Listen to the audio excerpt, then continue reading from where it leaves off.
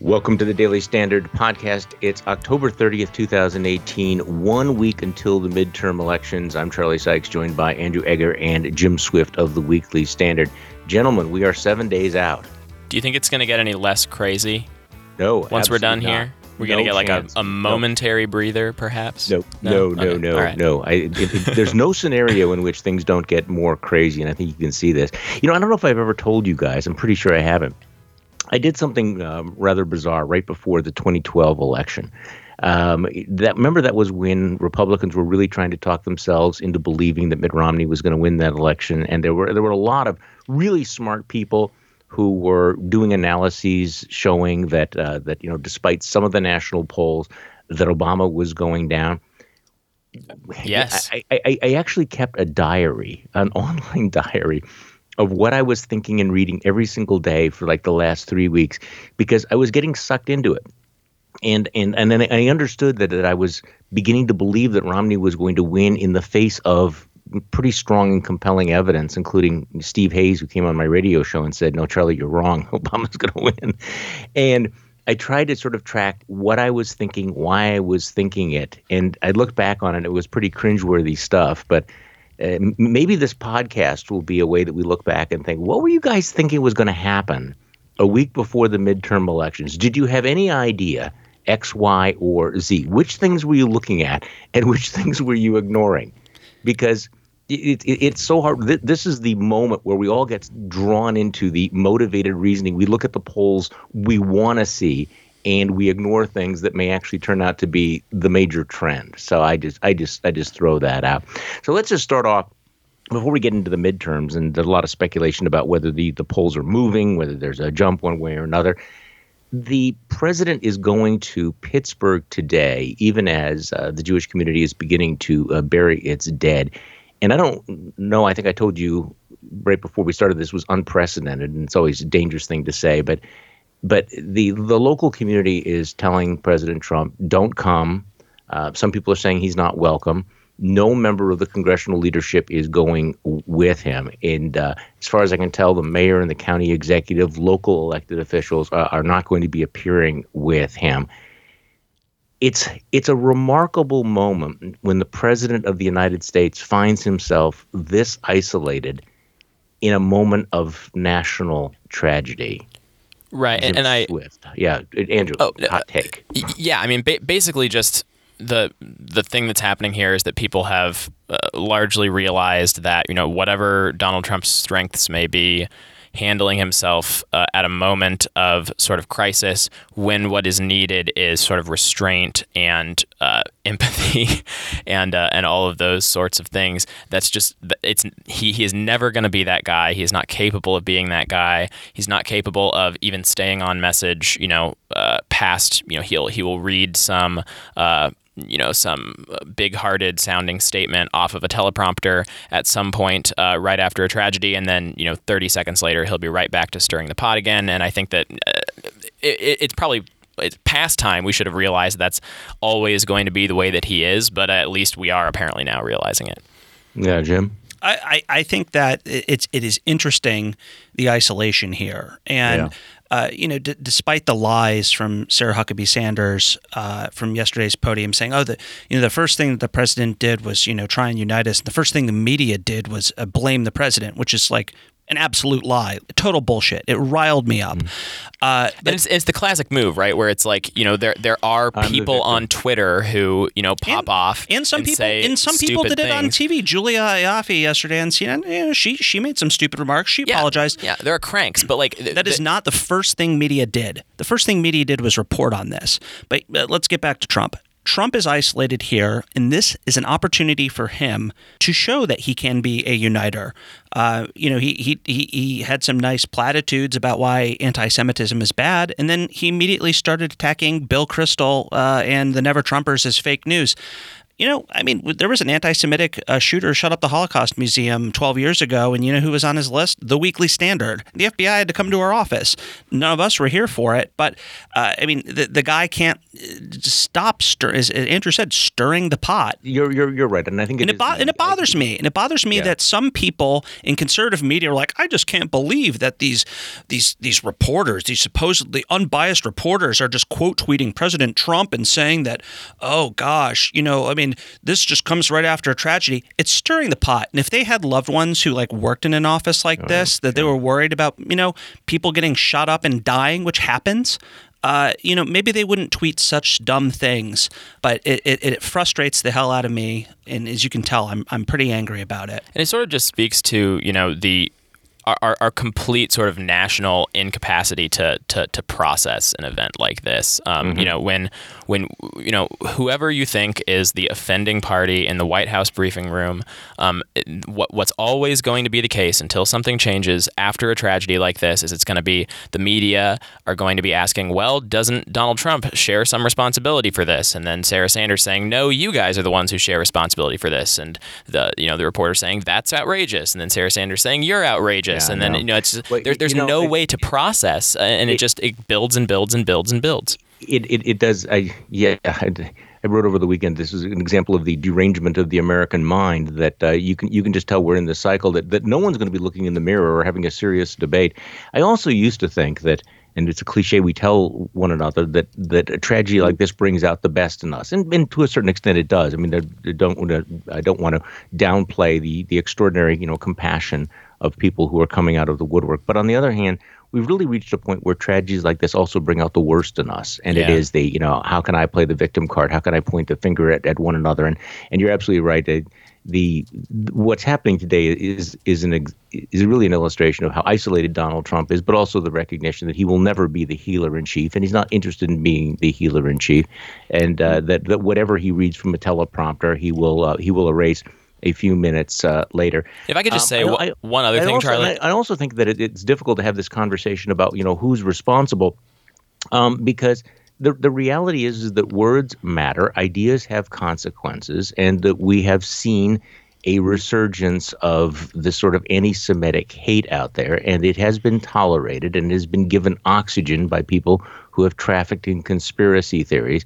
And this has always been a specter that has haunted the right. And I want to make it very clear, there's no question that there's a problem on the left as well. But this is something going back for decades that William F. Buckley Jr. recognized, the need to get rid of the anti-Semites, the crackpots, the conspiracy theorists. And unfortunately, those folks are back. The door's open for them. And I think that, that's why when I wrote the piece about Donald Trump's problem with anti-Semitism and ours, this is something that the successors of William F. Buckley are going to, assuming that there are any, and I'm not sure that there are going to have to deal with this again. Because, again, ideas have consequences. And in a nation of 350 million people, you are going to have unbalanced people who are going to believe this rhetoric. They're going to take it literally and seriously, and they can act in ways that are just horrific. And we ought to be aware of that. And that's why, when you talk about the need for responsibility and responsible leadership, there are real consequences for irresponsible and reckless leadership. Yeah, I mean, I think that's absolutely true. One other thing that I think is worth saying, obviously we're all taking a very sort of depressive view of this whole situation, I think with good reason. But one thing that we should also keep in mind is that, it doesn't necessarily look the way it does to us, who are swimming in all of this unpleasantness, who are, constantly plugged in to sort of the dysfunction of conversation, of governance and things here in Washington, who are constantly, seeing wave after wave of this roll in on Twitter. It is sort of we sort of as media people are unusually plugged into and attuned to and sort of battered by all of that unpleasantness, and I think it does lead us sometimes to overstate the case for a thing like this. Just to go back to what you were saying about tragedies bring out the best in us and the worst in us. It is perhaps too easy to be too depressed about this sort of thing just for that reason. However, the counterpoint of that is, we it does hurt the country, even the country, even the parts of the country that aren't as plugged into like a constant media barrage, not to be able to have any sort of unifying narrative after a tragedy like this, where we are able to come together. You have to have something to come together around in order for something like this to be healing, or to be able to heal from something like this nationally, as opposed to just having two camps that sort of heal independently and heal sort of in different ways that just sort of further separate and make it incapable for people to even talk to each other. You know what I mean? That is a great point. Look, I want to talk about where we're going now in the last 7 days, some of the races to look at. The president clearly deciding that he wants to close with the issue of immigration. We have to talk about that, what's happening with the caravan, what's happening with his proposal for an executive order that he claims could undo birthright citizenship. But before we do that, the Daily Standard is brought to you today by RX Bar. And RX Bar set out to create a new kind of protein bar with a few simple, clean ingredients where every ingredient serves a purpose. Look, whether you like sweet or savory chocolate or fruit flavors, there's an RX bar for you. It comes in 14 different flavors: mango, pineapple, chocolate, hazelnut, peanut butter and berries, chocolate sea salt, chocolate, coconut chocolate, mixed berry, and on and on. I mean, they are gluten-free, soy-free, dairy-free, guilt-free. No artificial colors, no artificial flavors, preservatives, or fillers. And they are just great for a number of occasions. And I've talked about how I rely on them. I do not get on a plane. I do not take a trip without putting a bunch of them in my bag. Breakfast on the go, snack at the office, push you through that 3 p.m. slump, toss it in your backpack for a bike ride or a hike. You can eat them pre-workout or afterwards. The egg white protein stands out as a source of protein that is easy for your body to absorb. So, for 25% off your first order and free shipping, visit rxbar.com/standard and enter promo code standard at checkout. That's rxbar.com/standard and enter promo code standard at checkout for 25% off your first order. All right, let's pivot to where we're at with the midterm elections. Even as we're speaking, I mentioned when I started the podcast, keeping kind of the running diary. We're at the moment now, the Tuesday before the election, where people are wondering, is there movement in the polls, in the favor of the Democrats because of the events of the last week? There's some suggestion that the president's approval rating has dropped by 4 points or more. There are reports that the playing field, the battlefield is expanding. In some of these House Republican races, they have a poll out of Arizona showing Kristen Sinema with a 6-point lead. We'll talk about Missouri in a moment. The president has clearly decided that he is going to close by going hardcore on immigration. He continues to push the caravan issue, sending more troops down to the border. I think we have now more troops who have been deployed to the border than we have in fighting ISIS in Iraq. And then in the last 24 hours, he has said that he plans to issue an executive order that would end birthright citizenship, which basically is if you're born in the United States, you are a citizen.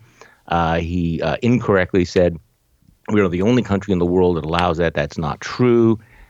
Birthright citizenship, depending on where you want to go on this, is either embodied in the 14th Amendment to the Constitution. It has been upheld explicitly by the U.S. Supreme Court. But the president says that he's going to try to undo it with an executive order. So let's just start with the politics of this. Is this a good issue? Is this a sound strategy? There are people who say, look, this is what got him elected in 2016. Why not this year? I think it's a sound of a strategy, Charlie, is saying that we're going to give the middle class and the middle to low income people a 10% tax cut between now and the election, which of course was a lie because he didn't even realize Congress was out of session until after the elections. He can try to do this, but I suspect it's going to go over just as well. I mean, this sounds like a Stephen Miller Saturday Night Special. It's going to go over as well as the travel ban.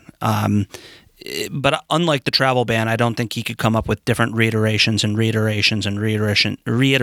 this after courts will strike this executive order. If he goes through with it down, it's going to get struck down nearly immediately. He'll be like, look at this. The liberal courts are going after me again. But it's a pretty it's I don't know the degrees. If you're born here, you're either a citizen or you're not. There aren't like, well, maybe you're just a naturalized resident, or maybe you automatically get a green card if your parents aren't American citizens. There really aren't degrees of this like you could pull off with the travel ban. So I don't know. I think it's a bad strategy to. But up until the last week, I think Republicans thought, whatever they thought about the merits, they thought that the emphasis on the caravan was working for them because it put up a picture, a narrative of the invasion of the country. They're coming, they're bringing crime. They're dangerous. They're murderers. They're rapists. But don't forget the diseases. They're bringing leprosy. They're bringing cholera and polio and all of those other things. Smallpox, even, which was news to me. What about SARS? Exactly. SARS still exists. Funded by George Soros, so you have kind of the trifecta. Still working? I think you just got at the problem, which is that as an actual political issue, it did lean in favor of Republicans for a while because it as we've talked about before on the podcast, it highlighted the total dysfunction of immigration policy among much of the left and even perhaps some people in the middle of just saying we have really no rubric by which we can distinguish illegal immigration from legal immigration. So having all of these this massive number of people just sort of like wanting to waltz into the country, it obviously leaned in favor of Republicans for Democrats to have no sort of reasonable thing to say about that. However, as this has become, less of just like a pure political issue and more of an ideological thing, more of like a media messaging thing, Republicans and Republican media have gotten so crazy about this with all the things you were just talking about, with all of the the Soros conspiracy mongering, the fact that maybe there are like terrorists from the Middle East in the caravan, and they're bringing drugs, they're bringing crime, they're bringing disease, and then to have that all be at such a heightened pitch, and then to have this guy who shot up this synagogue to have the connection there be so clear, to have him say that I decided I had to do this because the Jews who are planning this caravan are trying to destroy our country. I mean, it's like you can still see how it should look bad for Democrats not to have a reasonable thing to say about the caravan, but you can't. I mean, it's so hard to see just sort of like regular people in the middle who aren't particularly ideological thinking this leans for Republicans. Why do Democrats have to say reasonable things about the caravan when Republicans are going so far out of the way to be so entirely unreasonable? No, yeah, that's exactly it. That's exactly it. If Republicans had stayed sort of contained and stayed sort of sober about all this and just said, look, like clearly we need a way to process people who are coming across the border illegally, that would be one thing. That's not what they've done. They've gone to all of these total conspiratorial, totally explosive and bad places that have made Democrats look, first have made Democrats look reasonable by comparison, and second, have inspired mass murder. I mean, I think that is an important thing to note. So that really flips the script. Yeah, oh my gosh. I think Democrats are following the Adam Schiff theory. Like when I worked on the Hill, I always thought Adam Schiff, I mean, if you go back and look at clips and things like, he was like on cable news, he was like a hyperbolic, super, partisan guy. Really? Yeah. Oh, wait. I mean, we're talking like 7-8 years ago. It's night and day. But when, Devin Nunes and the House Republicans are acting so like strangely, I mean, granted, Schiff basically might as well have an office at CNN, granted how often he's on there. But all he has to do is not look like an idiot and seems reasonable. Yeah, you leave that lane completely unguarded when you jump into all of this wild conspiratorial stuff. You do. I guess, it was interesting, seeing Shepard Smith on Fox yesterday, very clearly saying, look, this is not an invasion. It is not a threat. They are not coming to take your things. There's nothing to be worried about. It was, I don't know whether, that was a shift or a change in tone. He's probably been pretty solid on this. But it is that moment you take a deep breath and go, look, this is the United States of America, people. We're supposed to be, powerful. You have 5,000 people, mainly women and children and old people, walking. They're 1,000 miles away. Let's imagine for a second that every one of them was a young male with a gun. We would be able to brush that threat aside without breaking a sweat. And yet We have the president of the United States and his media allies whipping us up into this real anxiety over this ragtag bunch of people. Look, we're the United States of America. Let's act like we've been here before. We're going to be able to handle this. The threats that we're facing right now are not 1,000 miles away in Mexico. And I think that goes to your point as well, Andrew. People are looking around and going, we got some really serious problems here. The real threat to our future, to democracy, to maybe the safety of our loved ones, of our churches and our synagogues is right here. It is not out there. And the other thing is, and I think this was Dave. I want to give credit where credit is due. Dave Weigel from the Washington Post tweeted this out that, people are saying that this is the issue that closed for Donald Trump. But he points out, actually there were a lot of other things in 2016, including Hillary's emails, the FBI, a lot of other issues that were going on. Right. Plus, Donald Trump actually was sort of adopted a calmer, more reasonable demeanor in the last 10 days of that election. It's really the opposite of what he is doing right now. I think that's a super important point. It really gets at the difference between how the very end of the 2016 election played out sort of in real time, which was exactly like you say, that he sort of pulled back and made it about all of the baggage around Hillary Clinton, let her sort of drag herself down. But that is not how Trump sees his own victory. That's not how he remembers it. That's not how he processes it. That's not how he that's not the lesson that he internalized from it. The lesson he internalized from it was that, the go, attack, stir the pot candidate that he was pretty much all along was just who he needs to be. And, that's the thing he's doing now. Charlie, I want to a couple days ago, we dropped a statistic about Ellis Island and comparing this, and Mona Charon, who's a listener to the podcast, put it in her column. Thanks for doing that, Mona. Thanks, Mona. But here's an interesting statistic. How many people do you think foreign citizens overstayed their visas in the United States last year?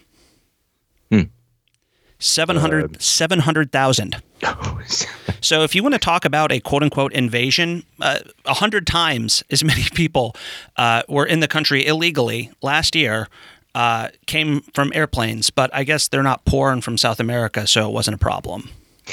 Yeah, this is the trick with numbers, that you can either through the media or through a demagogue, you can take some isolated cases or some small numbers and make it look like this is a massive threat. If we covered, for example, the number of people dying of flu every year and compared it to the coverage we give people who are victims of shark attacks, can you imagine what people's image of America would be? We're talking about, tens of thousands of people. People are bad at math. Now, I know that some people are going to accuse us of spending too much time beating up on conservatives, but what else is new? Oh, boo-hoo. Well, but I do think this is a really important point, and I mentioned William F. Buckley earlier. That part of the real responsibility in this age is to police our own side, to basically say, look, if we want to be credible, if we want to go back to a reasonably rational politics, each side has to police its own borders, and I'm not sure, by the way, that the left does that very effectively. And I think the Weekly Standard has done some remarkable things, and you two gentlemen had an incredible weekend bookending what happened. And I do think that talk about stirring the pot. Holy cow. If I was having to do another version of how the right lost its mind, the events of the last week are really illustrative of the way in which that conspiracy theory mentality has gone from Alex Jones, who was quasi-mainstreamed, and now being picked up by other members of the conservative media. And I'm talking about the immediate reaction last week after those bombs were discovered. The number of folks who at one time I think all of us might have thought of as in some ways credible, we'll come back to that in a moment, who, as you pointed out, Jim, had become the children of Alex Jones and immediately began pushing the narrative this was a false flag. And you documented it. Then, Andrew, over the weekend, you went back and said, well, what are they saying now? All of the folks like Ann Coulter and Dinesh D'Souza and Rush Limbaugh, how are they handling the fact that they were completely wrong about all of that? So, now that we're a few days away from this, what does it say about, where we're at, that so many people, and these are influential voices on the right, Fox News, talk radio, on the internet, who were willing to embrace, instead of, saying, hey, let's take a deep breath and find out what the facts are, they immediately jump for an Alex Jones-like false flag theory. Yeah, I mean, you could make the case that it's just, it's part of, the different media camps getting more siloed, more isolated, more echo chamber-esque, or even, you could say that, this is just evidence of people's, brains melting as they spend more time on Twitter and they just get more conspiratorial or whatever. I think that the biggest thing is it's actually sort of different from the Alex Jones impulse, where Jones is just, a total hack, total grifter, clearly doesn't have any faith in anything that he says, in any of the products he sells, anything like that. And I don't think that's necessarily true of some of these people. Maybe Dinesh D'Souza, guys like that. You could make the argument, but I think more of what this has been is just that people have gotten it, specifically in the past couple of years. They've adopted this stance of always, never showing restraint, never sort of refraining from making the hot take or whatever, and then also never admitting that they were wrong or that they went the wrong direction or anything like that. And the confluence of those two things is that as long as there's a take to be had about like, well, isn't it interesting that all this guy, the stickers on this guy's van's windows where he liked all this sort of shrine to Donald Trump, isn't it interesting that this shrine to Donald Trump looked like it was kept up too well, weird, false flag, you can't refrain from going there, and then once you've gone there, you're stuck there. You can't back out of it because that would be admitting you were wrong. That would be admitting attack. Yeah, it's just, and that's where you end up. You end up in a place where you're functionally indistinguishable from a guy who's a complete hack, and that's just that you might not be as disingenuous, but you're just as much of a hack at that point. You're just as misleading. You're just as damaging at one time, Jim, the reason that people wouldn't have done that is because they cared about their credibility, and if they did something like this, they would burn through it. Obviously, the risk-reward structure has changed. Well, and I think you're right about the risk-reward structure, specifically on the right, that in the past, there were people on the right, going back to Buckley and National Review and the Birchers and whatnot, but there were people on the right who'd be like, no, that's bullshit. You shouldn't be speculating. And they would call them out on it. And, if people of certain prominence, I'm not, no offense to Andrew or we're not. Who are we? Who are we? We're not especially prominent people. You're more prominent than we are, Charlie. But I think you're prominent. You're on the Daily Standard podcast. Okay, that's fair. That's fair. But people on the right of certain prominence would call out other people on the right for making bullshit speculative conspiracy theories. And over time, there's this age-old joke like you guys just your Georgetown cocktail parties, but cruises, cruises ahoy, but there is a certain truth to that sort of insular mindset within conservative media. Like, I really can't criticize so and so because God forbid, maybe I might want to write for their blog someday, or who knows? Like, you never know who you're going to work with, but I'm just going to tolerate their craziness. But I think at some point, there's, the joke about red pilling. I think a lot of people on the right at some point get hip to the fact that, like, no, a lot of these people are crazy, and you shouldn't be ignoring their craziness. You shouldn't be kowtowing to it. You shouldn't pretend like it doesn't exist. You should speak out against it. And, well, yeah. I think as much criticism and as they deserve, these folks who are engaging in the false flag, it's worth reminding one another that there are people out there who probably still believe this, that these are influential people who actually can influence people to believe things that are just absolutely not true. Yeah, and there's a real danger to doing this. So, Andrew, looking back on who was the worst actor, if we had to give an award. Oh, anybody? Man, you're really putting me on the spot here. I think Dinesh D'Souza is about as big of a crank as you could possibly have there. Yeah, I got a little guff because Ann Coulter was like the header image of my piece, and she was by far not the crankiest crank out there. But you're living rent free in her head. Yeah, right. I don't know. We're at a moment when Ann Coulter is not the crankiest crank. Right. And there were some people like good old Geraldo Rivera, who who were speculating about it, and he was the only one out of all of them that I saw who sort of actually walked it back, like, my bad, I was wrong. He had this really, how did he phrase it? I think he said, I outsmarted myself, but speculating about it ahead of time. But I think that you, if I could go back just a little bit, Charlie, to something you were saying a minute ago, I think you really hit the nerve when you talked about the issue of credibility, and how, perhaps in a previous sort of media environment, a person would actually be more respected for walking back an earlier claim, for admitting they were wrong, for admitting that they had messed up. I think that we sort of have a perverse incentive structure now on a lot of the right, where to do that at all, to walk back at all,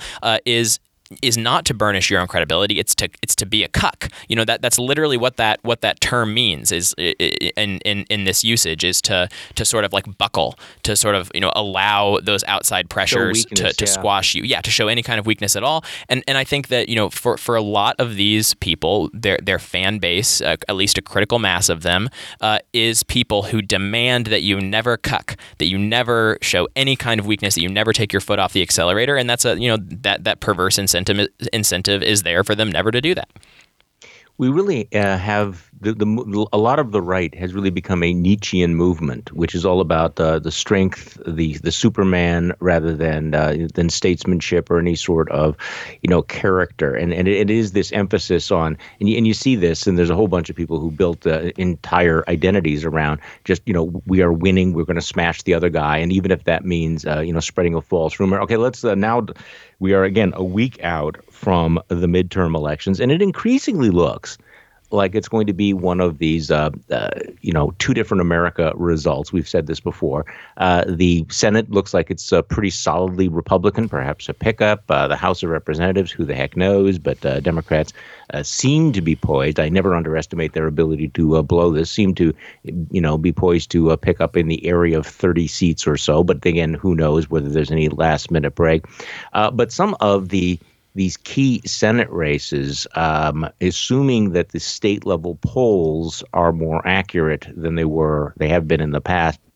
Andrew, you have been really doing deep dives on Missouri, one of the really crucial races where Claire McCaskill is, always hanging on by her fingernails. Things have not been breaking well for her, at least it looks that way from where I'm sitting. Mm-hmm. So you tell me what the state of play is in Missouri, because, of course, if Josh Hawley wins there, that is a big, big pickup for Republicans and pretty much drives a stake through the heart of any Democratic chance to take control of the Senate. Yeah, absolutely. I mean, we don't know what the impact of some of these same national stories that we've been talking about will be in Missouri. Hopefully we'll find out a little bit more about that over the next couple of days. But just in terms of the sort of statewide issues, local issues and things like that, it really has looked over the past couple of days, maybe a week, that Claire McCaskill is really sort of imploding over there. And I mean, it may not end up mattering. It's still going to be a really close race. It's supposed to be one of the closest, although now actually some pollsters and predictors and people like that are actually moving this into the lean Republican slate because of some of these things. I mean, the big thing that has had McCaskill going is that she's had a real problem capturing moderates in the state, which is obviously a nightmare scenario for her because the state leans Republican. The state went for Donald Trump by 19 points in 2016.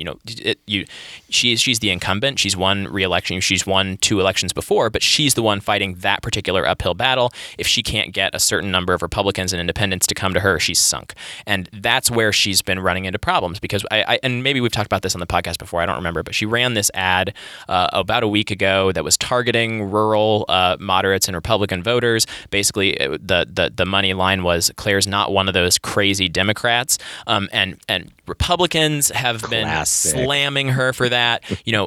Some of her Democratic base has been absolutely pounding her for that. A couple of sort of bomb-throwing progressive state senators from St. Louis specifically have just been crucifying her nonstop since that ad started. Just last night, she gave an interview. McCaskill gave an interview to Fox News where they were like, "Okay, so who are some of those crazy Democrats?" And she kind of hemmed and hawed, and she was like, "Well, I don't want to call any of my colleagues crazy, but Elizabeth Warren and I have disagreed on a lot of things. Bernie Sanders and I have disagreed on a lot. I mean, it's just you can't make this stuff up. It's not the signs of a person who's running a winning campaign right now. Wasn't there some insinuation, Andrew, that McCaskill's ad was referring to progressives in St. Louis City and St. Louis County who might have been like African American elected officials? Yeah, I mean that's definitely how they took it, and I mean like there's really nothing else that you could possibly imagine, sort of as a statewide issue for it to be, because you have this really progressive stronghold in St. Louis, and then this sort of more purplish area in Kansas City on the other side of the state, and then the rest of the state is red. So the Democrats in the state sort of, or in St. Louis sort of rightly pointed out, like who else could she possibly be talking about but us? And there's also the fact that we all know that Missouri, just as a state, is a place that has had difficulties with these racial tensions over the past 5 or 10 years. Ferguson sort of looming large, and I said this in some of the pieces that I've been writing, is just that even within the Democratic Party, that's a thing that's been really sort of wearing at the edges of sort of the white Democrats, more from Kansas City, more African American Democrats from St. Louis, not always getting along super well. Here's a thought. Andrew's a Missouri native, and I'm a former Missouri resident, and this might be a little too inside baseball. One of the state senators is named Maria Chappelle Nadal, and she's from University City. She was actually, I believe, my senator. Oh, wow. Or maybe it was my House member at the time, or state House member when I lived there. She has always hated McCaskill. Yes. And they've never gotten along. So I think maybe McCaskill's strategy maybe was thinking, well, this is how I appeal to moderates, maybe some conservatives and independents, to say, like, look, I'm not like, Maria Chappelle Nadal, who I believe was calling for like reparations on the floor of the Missouri House. She is a bomb thrower. Chappelle Nadal, she caught a lot of flack last year because she tweeted out that she wanted President Trump to be assassinated. Oh, I remember that. And McCaskill said that she should resign over that. So there's certainly no love lost between these people. And this goes back obviously even before the crazy. So now Democrats Republicans thing. are trying to turn this ad as a vote. I wouldn't say voter suppression, but maybe a way to be like, well, I mean, geez, because if you're a Democrat, what are you going to do? Like, if you're a diehard Democrat who's between Maria Chappelle Nadal and Claire McCaskill, what are you going to do? Vote for Josh Hawley? Right. I mean, they're just trying to like make the base so sick of all of this that they're just kind of like, right, which is sadly going around in politics everywhere. And thanks to the president. It might work. I mean, there's going to be an effect to that. I mean, it's an unforced error from McCaskill, except in the sense that she obviously felt like she needed to do something drastic to try to bring over some of these moderates. But the fact that it was just doesn't seem like a winning. I mean, the fact that it was just one radio ad. I mean, surely there can't be as much movement in the area you want with one radio ad as there has been in the other direction with this whole backlash. It really doesn't feel like she's in the driver's seat right now. Well, later this week we'll talk with David Byler about a lot of these other races on the edge. What's happening in Arizona, where Democrats think they have a chance for a pickup. Nevada, where they thought that they had a chance for a pickup. It looks like the Dakotas are pretty much gone. Indiana very much in play now, since it's a week out from the election.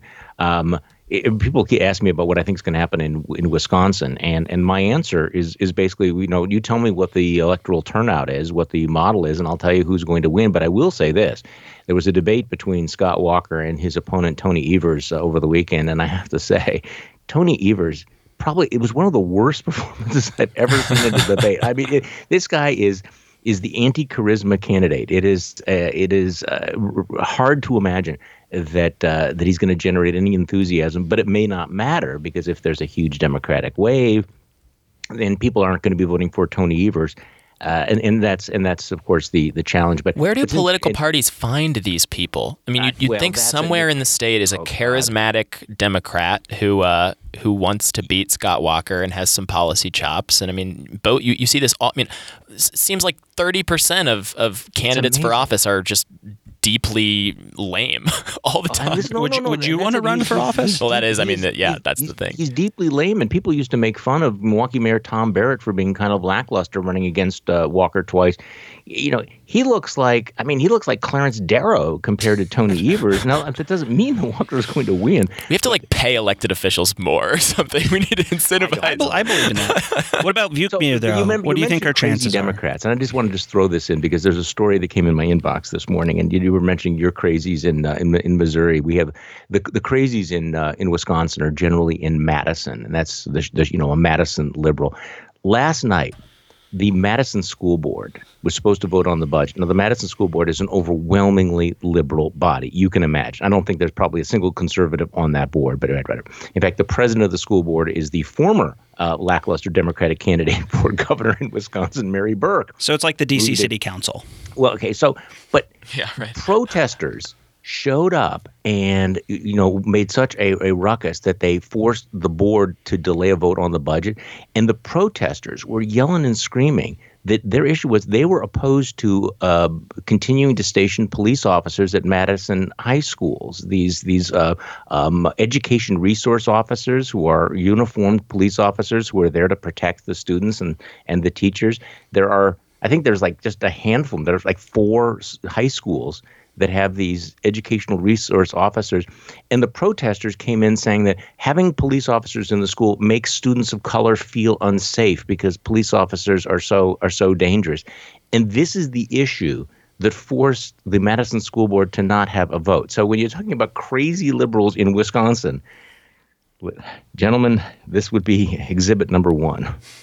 It is interesting to me that sort of nationally the issue of the police has sort of fallen off. I mean, it's sort of tangentially referred to anytime Republicans sort of try to whip up anger over kneeling at NFL games and things like kneeling for the anthem. But it's interesting you mentioned that because this is an issue that's definitely still motivating a lot of movement specifically on the progressive left. The issue of police brutality and over police presence and things like that. But it's sort of interesting how little that registers nationally these days. I have no takeaway from that. I don't think there's a lot of people to move. I think just intrinsically before all of the these bad policing things happened, there was an overwhelming support for police, which is not to discount people in the black community or other minority communities that might not have good experiences or a good view of police, but just statistically, most people had a pretty good view of police. Mm-hmm. And, I think a lot of people now are a little bit more #woke about these things after, the high-profile deaths unnecessarily of many people. But at the end of the day, I think most people still support the police. I mean, they support the military, even if they don't agree with the war. Right. Yeah. Right. Thinking about the what we had over the last week, particularly after the shootings in Pittsburgh. Usually, what happens after something like that is we have the usual kabuki dance gun control debate that never goes anywhere. You'll notice that even though you did have this mass shooting, the worst shooting of Jews in American history, the focus was not on the guns; it was on the hate, and that is interesting. This is one. There's a different fallout, and of course, you can't have an anti-bomb movement out there. Yeah, that's super interesting. I had not even that had not registered to me that we haven't really had any talk about gun control in the wake of this thing. But it's there. I mean, it's always under there. But as Jim points out, that moves nobody. Right. We've gone through the debate so many times. You know exactly what both sides is going to say, and you know exactly what the result is going to be. So that's what makes the fallout from the Pittsburgh massacre so different, because now we are talking about the culture, hate, ideas, and speech as opposed to simply the hardware. So we'll see whether that changes anything. We are 1 week out, and we will continue to monitor this, and you'll be able to afterwards you'll look back and go, okay, what was I saying the week before the election? Well, this is it. Hey, thank you for joining me today, and thank you for listening to the Daily Standard Podcast. I'm Charlie Sykes. We'll be back tomorrow, and we will do this all over again.